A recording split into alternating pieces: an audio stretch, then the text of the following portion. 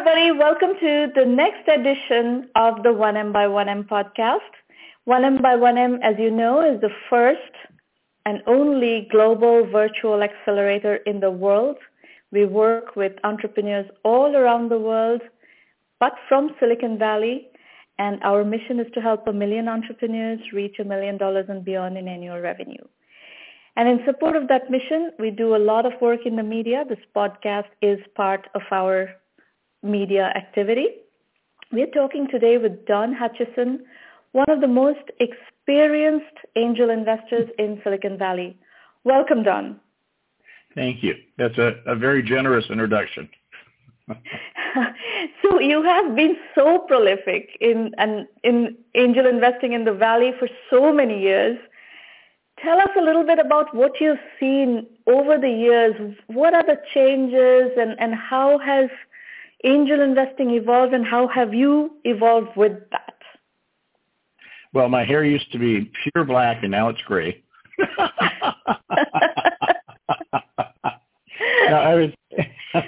I began in the space in 2002, 2003 actually, and it was the aftermath then of the dot-com bust, and there was very little angel investing. Most people that had been in what we would call angel or seed investing had been decimated, by the burst of the bubble, and the market generally was quiet. So there were a much smaller number of participants, and there was a lot of wariness on the part of Series A funders. So what you found yourself doing at that point was putting relatively large amounts of money into fewer deals, probably much larger sums than seed investors should have been doing. You're really fulfilling kind of a seed and early Series A equivalent. And as the market recovered, say around 04 into 5, you saw greater activity from the A's. In a couple of years from that, you'd see A's make a concerted effort to go into seed, although that would be relatively short-lived. The negative signaling issue there really proved insurmountable, where, for example, they had invested in a number of seeds, knowing that it could not invest in all of them when it came time to an A, but that fiscal reality proved very difficult for the market to accept. But you also saw, many more individuals come back to seed investing.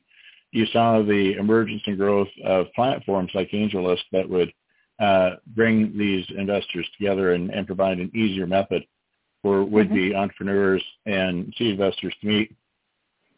And then particularly coming out of the recession in 8 and 9, you saw a fantastic growth in seed stage funds. And so prior to that time, there had been some funds focused in this space, but truly they were very limited. You could probably count them on one, maybe two hands, and you probably wouldn't need a second hand. And at this point, I don't know how many seed funds there are, but a recent reference I saw suggested in somewhere between 220, 260, which I don't find to be at all unlikely. I think there are about 500 some funds spanning pre-seed, seed, what they call post-seed, pre-series A, and so forth. Well, so yes, it has become very confusing, in fact. But you touch on an interesting point. At one juncture, earlier in this period, you had seed and you had Series A. And you might have some bridge activity, but bridges then were relatively infrequent. Today you've got friends and family, you've got pre-seed, you've got seed, you've got post-seed, you've got bridge. So it's entirely possible that by the time you get your firm to a Series A, your business rather, to a Series A, but the Series A is their 4th, 5th, even 6th round of financing. Right. So it's in some regards, that's insane. That at such an early stage, you've got so many vetting steps. In other ways, it reflects there's an appetite to support early stage companies that really wasn't present previously, and that's encouraging. There also is a tremendous sense of expectation. Assuming that your company isn't in a flavor of the month category, something that is currently popular and for which there are less discriminating characteristics, the expectations of an A, I would say, are easily what they would have been historically for what we would call a B or even a post B. Yeah, you've established that you've got a viable product, there's good product fit to market, and you're really raising the money to accelerate your growth, whereas an A was, in prior times, something that would be a bet on a promising idea, and the A was to test whether that promise really held water. So the expectations have grown, and part of that too is you've had a massive increase. I would say probably in the range of 7 to 10x, probably closer to 10, in the amount of seed funding, regardless of the type of seed we're talking about, but just as a category generally. And you haven't had anywhere near a similar increase in money set aside for Series A. Right. Depending upon whose numbers you look at, it's about flat to maybe a 12% increase. I think more generously, some have seen the Series A in the same period of time. The total pool of monies that we would describe to Series A, increased by, say, 50 to 100%. But no one really would go north of that, and probably it's a lot less than 200%. So you've got, on one hand, a 10x increase of seeds, and so you have many more, Series A qualified candidates, and you don't have a like increase in Series A dollars. So it's been a wonderful time to be a Series A investor. You're able to be highly selective. Yes. But it's very difficult for seed stage companies to cross that chasm and get an A done. And hence the Series A gap. Some of the numbers I've seen are very much, if you actually put numbers on the phenomenon that you're describing is, there are 70,000 seed investments a year and only about 1,200 to 1,500 max venture investments, Series A and beyond. So there is a huge Series A gap that people have to deal with. So how do you recommend the seed investors as well as the entrepreneurs who are raising seed money, how do they mitigate the Series A gap? It's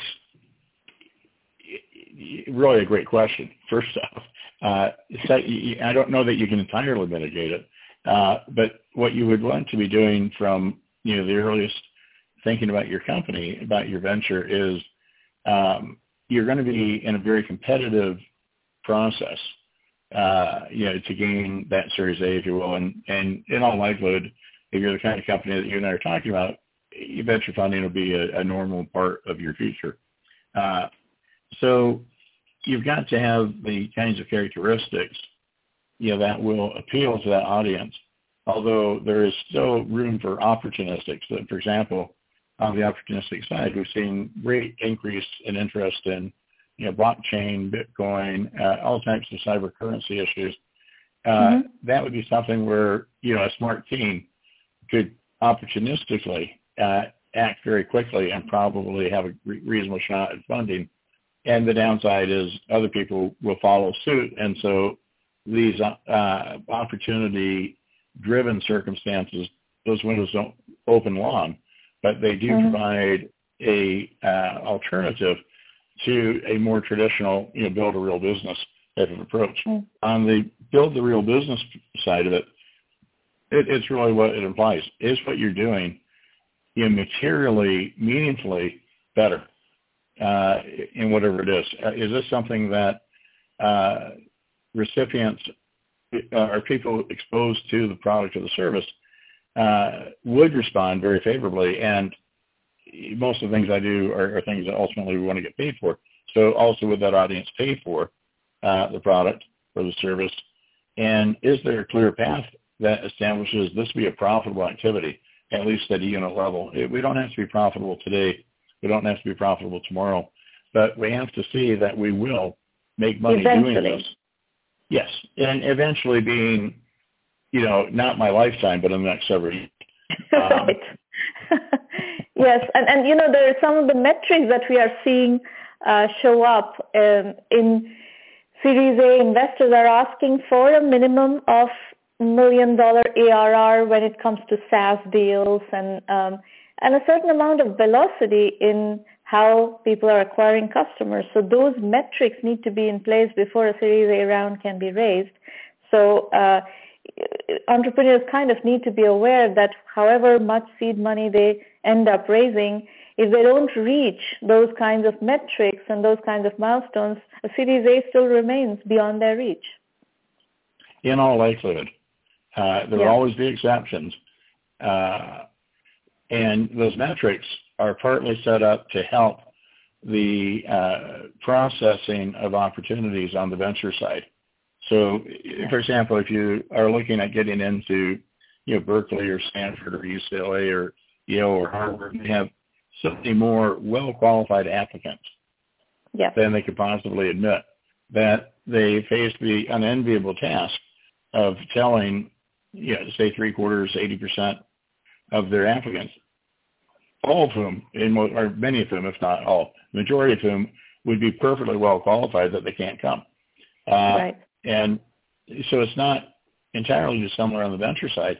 Part of what they do from an admission standpoint, and it's part of what we've seen on venture, is how do we categorize applicants in ways that naturally deplete the numbers?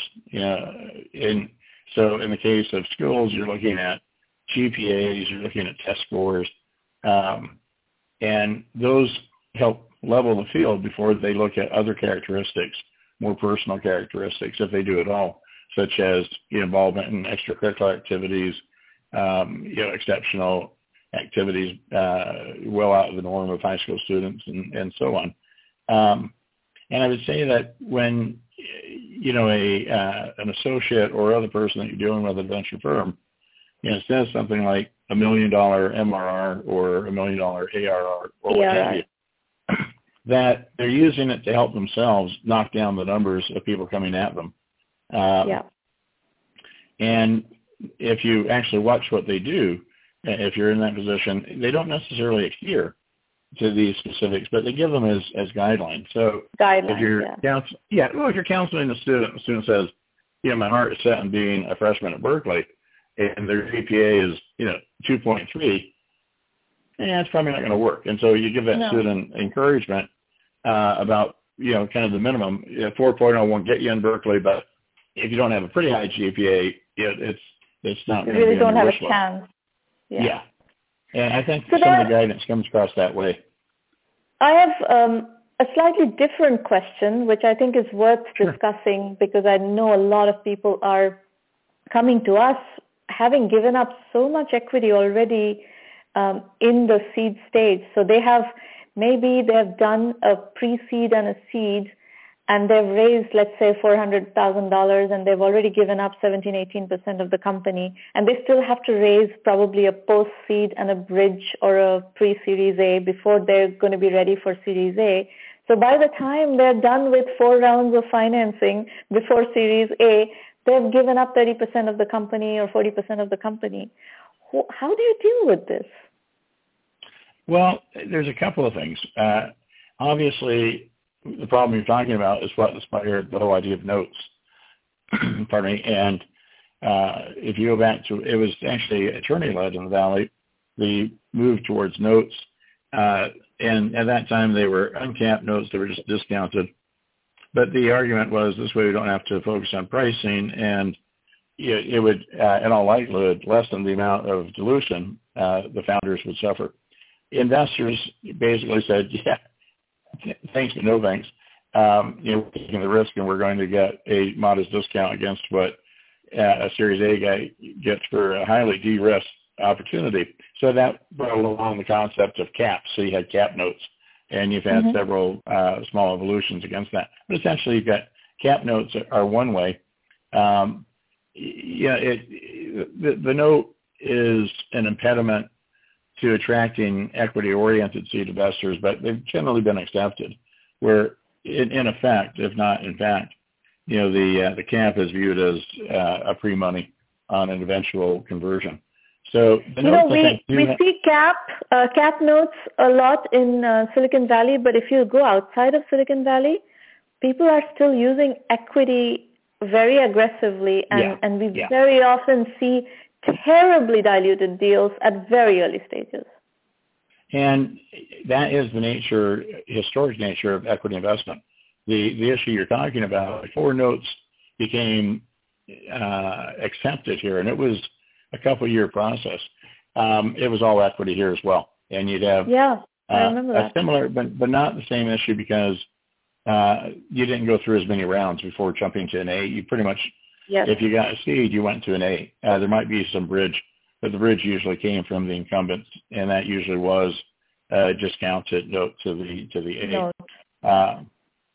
So the easiest way, not the easiest perhaps, but the clearest way is to gain traction quickly.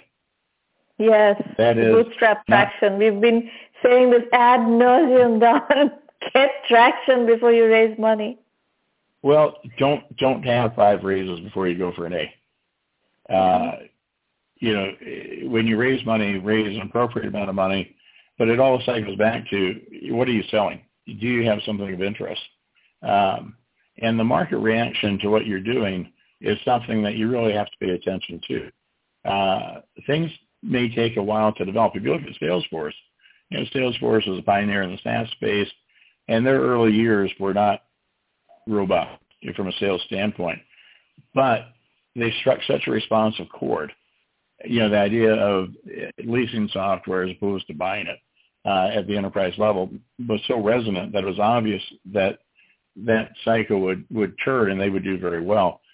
But in general, if you don't find traction, you have to ask yourself why, and you have to be terribly honest. Why are honest. you doing this? Is this a business at all, right? There's a lot of people, especially this whole eyeball economy, we're going to get a lot of eyeballs and we're going to get a lot of traffic, and then what? Where's the monetization? Is there a business here?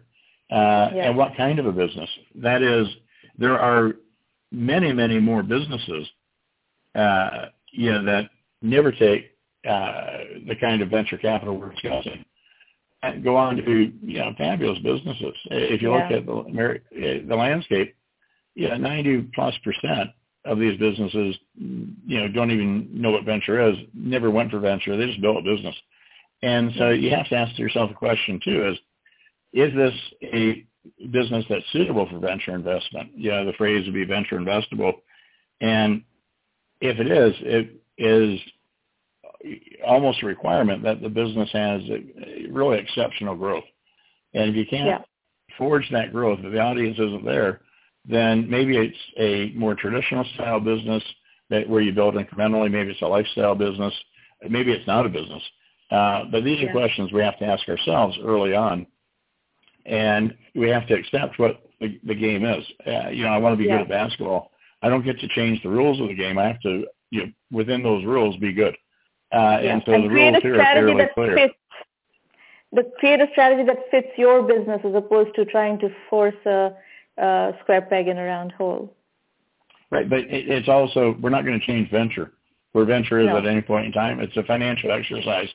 And, they respond to a somewhat rational basis, but but you're unlikely to change it.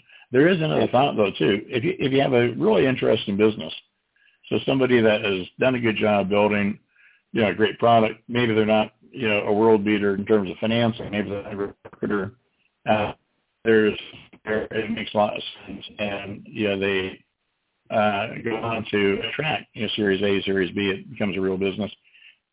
It's worth bearing in mind that subsequent investors have a great deal of latitude, depending upon the competitiveness of the deal, to impose terms on prior investors. So, for example, if I'm doing the Series A or Series B, if I'm leading that, and I really like these founders and think highly of what they're doing, the truth is I could care less about the prior investors. And so if I'm concerned push them down.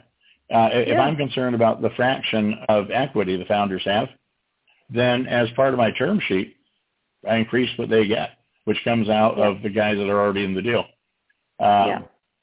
It's interesting. A fair number of investors seem not to recognize the dependency that they agree to, implicitly at least, on terms of subsequent investors. Yep. And so if in a subsequent round you have only one viable prospect who's willing to invest, and most often you don't have multiple, then that new investor within reason can impose some pretty harsh terms. If, for example, they feel the founders don't have, both for themselves, but also for the founders. They want the founders, to be adequately, and key employees, to be adequately incentivized, and they'll take it out of the equity of the current investors to accomplish that if necessary. Yeah. So Don, talk a little bit about your investments. First and foremost, what have been some of your most interesting and satisfying investments so far? That's a good question. Let me think for a second. I would, I guess if I look at deals that have graduated, have been acquired or what have you, I would say, Sugar Media would be one. Sugar Media was a software stack for managing personal media in the home, and we would sell to TwoWire. We combined with them, and then TwoWire itself would be acquired, and it was a very good outcome, but it also helped accelerate the management of and the installation of higher order applications and also just fundamental broadband hardware in the home. And so I think we accomplished, basically TwoWire would be the preferred hardware and software on the DSL side, and others would be for cable. So I felt it helped move the market forward, and at the same time it was a very good outcome for the company, for the investors. Recurrent Energy was a deal I was very active in. I actually put the team together, ran as chairman for a while, put the funding together, and we would sell that to Sharp. And in turn, a large group out of Canada would buy that. And Recurrent was an idea that I and another had, Matt Garlinghouse, to find a way to make large commercial solar installations much more affordable from a cost standpoint. And one of our contributions to the category was the development of the idea of a power purchase agreement. But even more than that, it was treating large solar more as a real estate transaction and garnering the many layers of support that were necessary for that, from professional engineering groups, from financing groups, and so on. But that was personally very satisfying to see what came out of it, and also it was a good return. WW Wireless and Wireless Communications was a company that was focused on improving graphic throughput, H.264, advancing that standard, and they would be acquired by Cavium, which itself is I think a real stellar innovator in category, and so happy with that outcome. And that was one of those ones where you'd gone through the perils of Pauline in supporting this incipient semiconductor focused company, and we were, as a group of investors, somewhat punching above our weight class, given the demands, the capital demands, or something like that. And so it might have been doubly satisfying because you came close to going over the falls more than once, before the good outcome.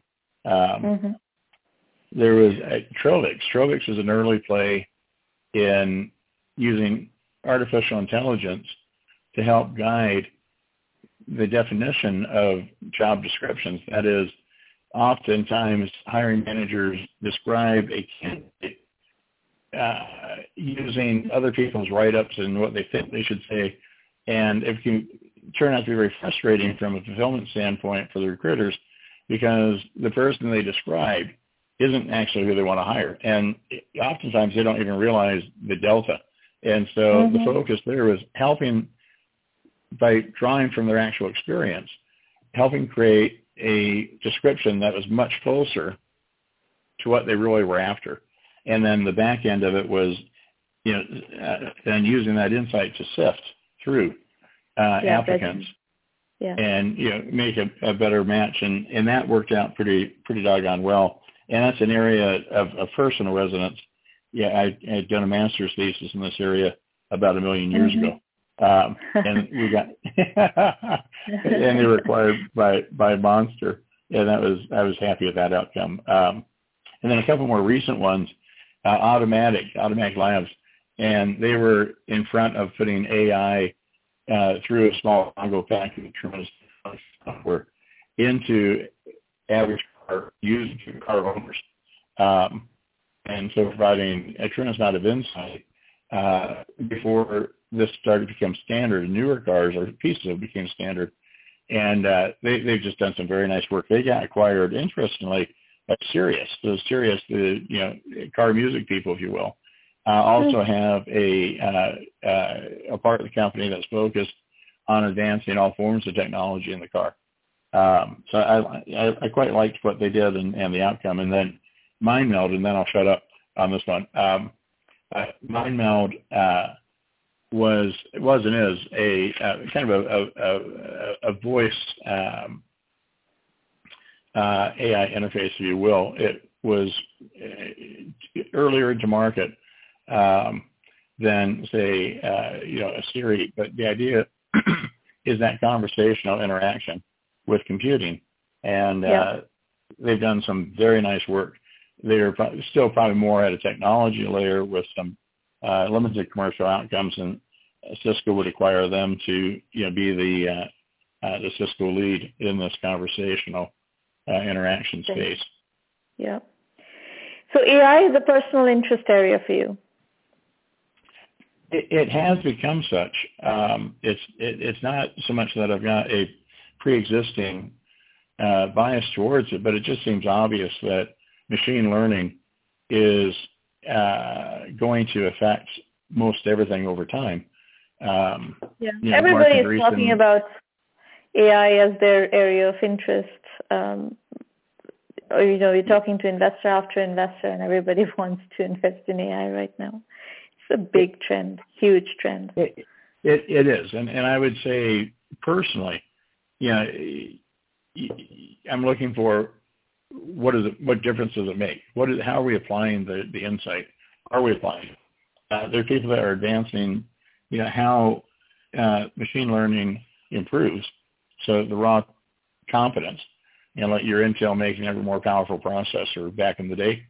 But where I'm more interested personally is what do we do with it? How do we apply it?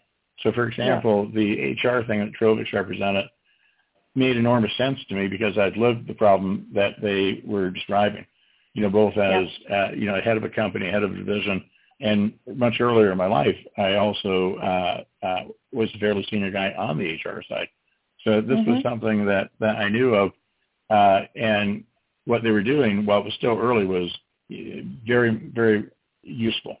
There's a company that I'm in today, Scientific Revenue, and it's looking to optimize, the purchase of accoutrements in otherwise free mobile games. So you're playing your game and you want to, add more ammunition to your gun, or you want to unlock a secret or something like that. And you can do that for a fee.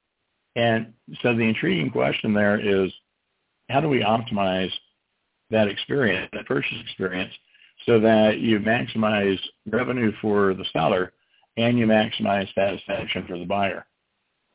So, at some point in time, maybe I'll pay X for that insight or knowledge or the additional tools, but maybe another time I'd pay 1/10 of X. So there's a market there always. It's but finding the market in the moment and presenting the opportunity in this optimized fashion, all in a seamless fashion and all necessarily in real time. And I think it's, terribly interesting what they're doing in mobile gaming, but the implications, personally, I believe that most pricing will eventually become situational. And so I see great opportunity for the lessons learned here to be applied in other areas.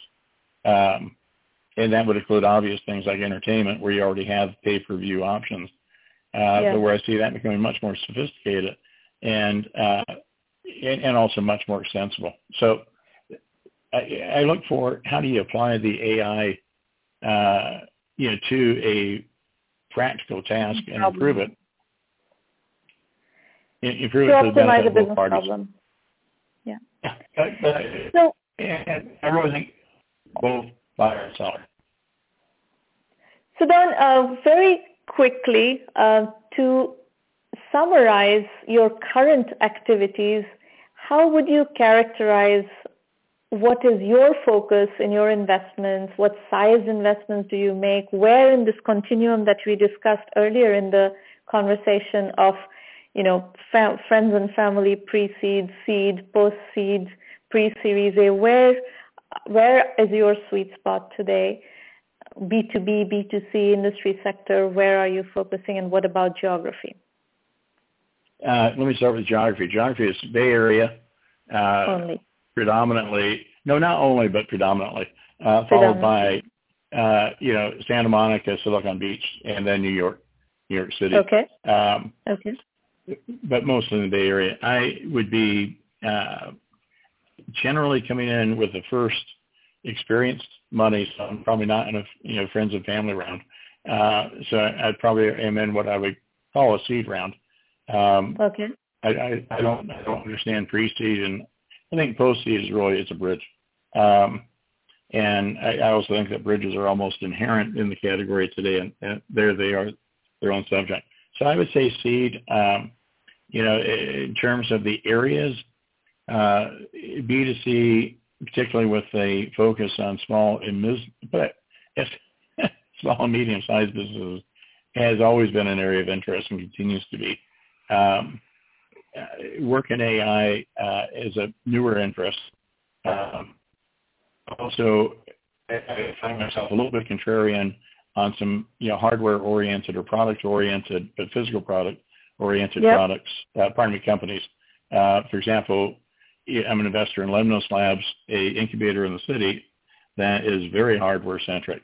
I'm an early investor in Tracker out of Santa Barbara, which has done very well, and they are all about tracking all the physical things in your life. They originally start with cell phones, but the ambition is to basically be able to track anything, anytime, any place, and so on. I quite like that. So that'd probably be a third aspect. Also, given that I'm an independent, literally you can do whatever really intrigues you.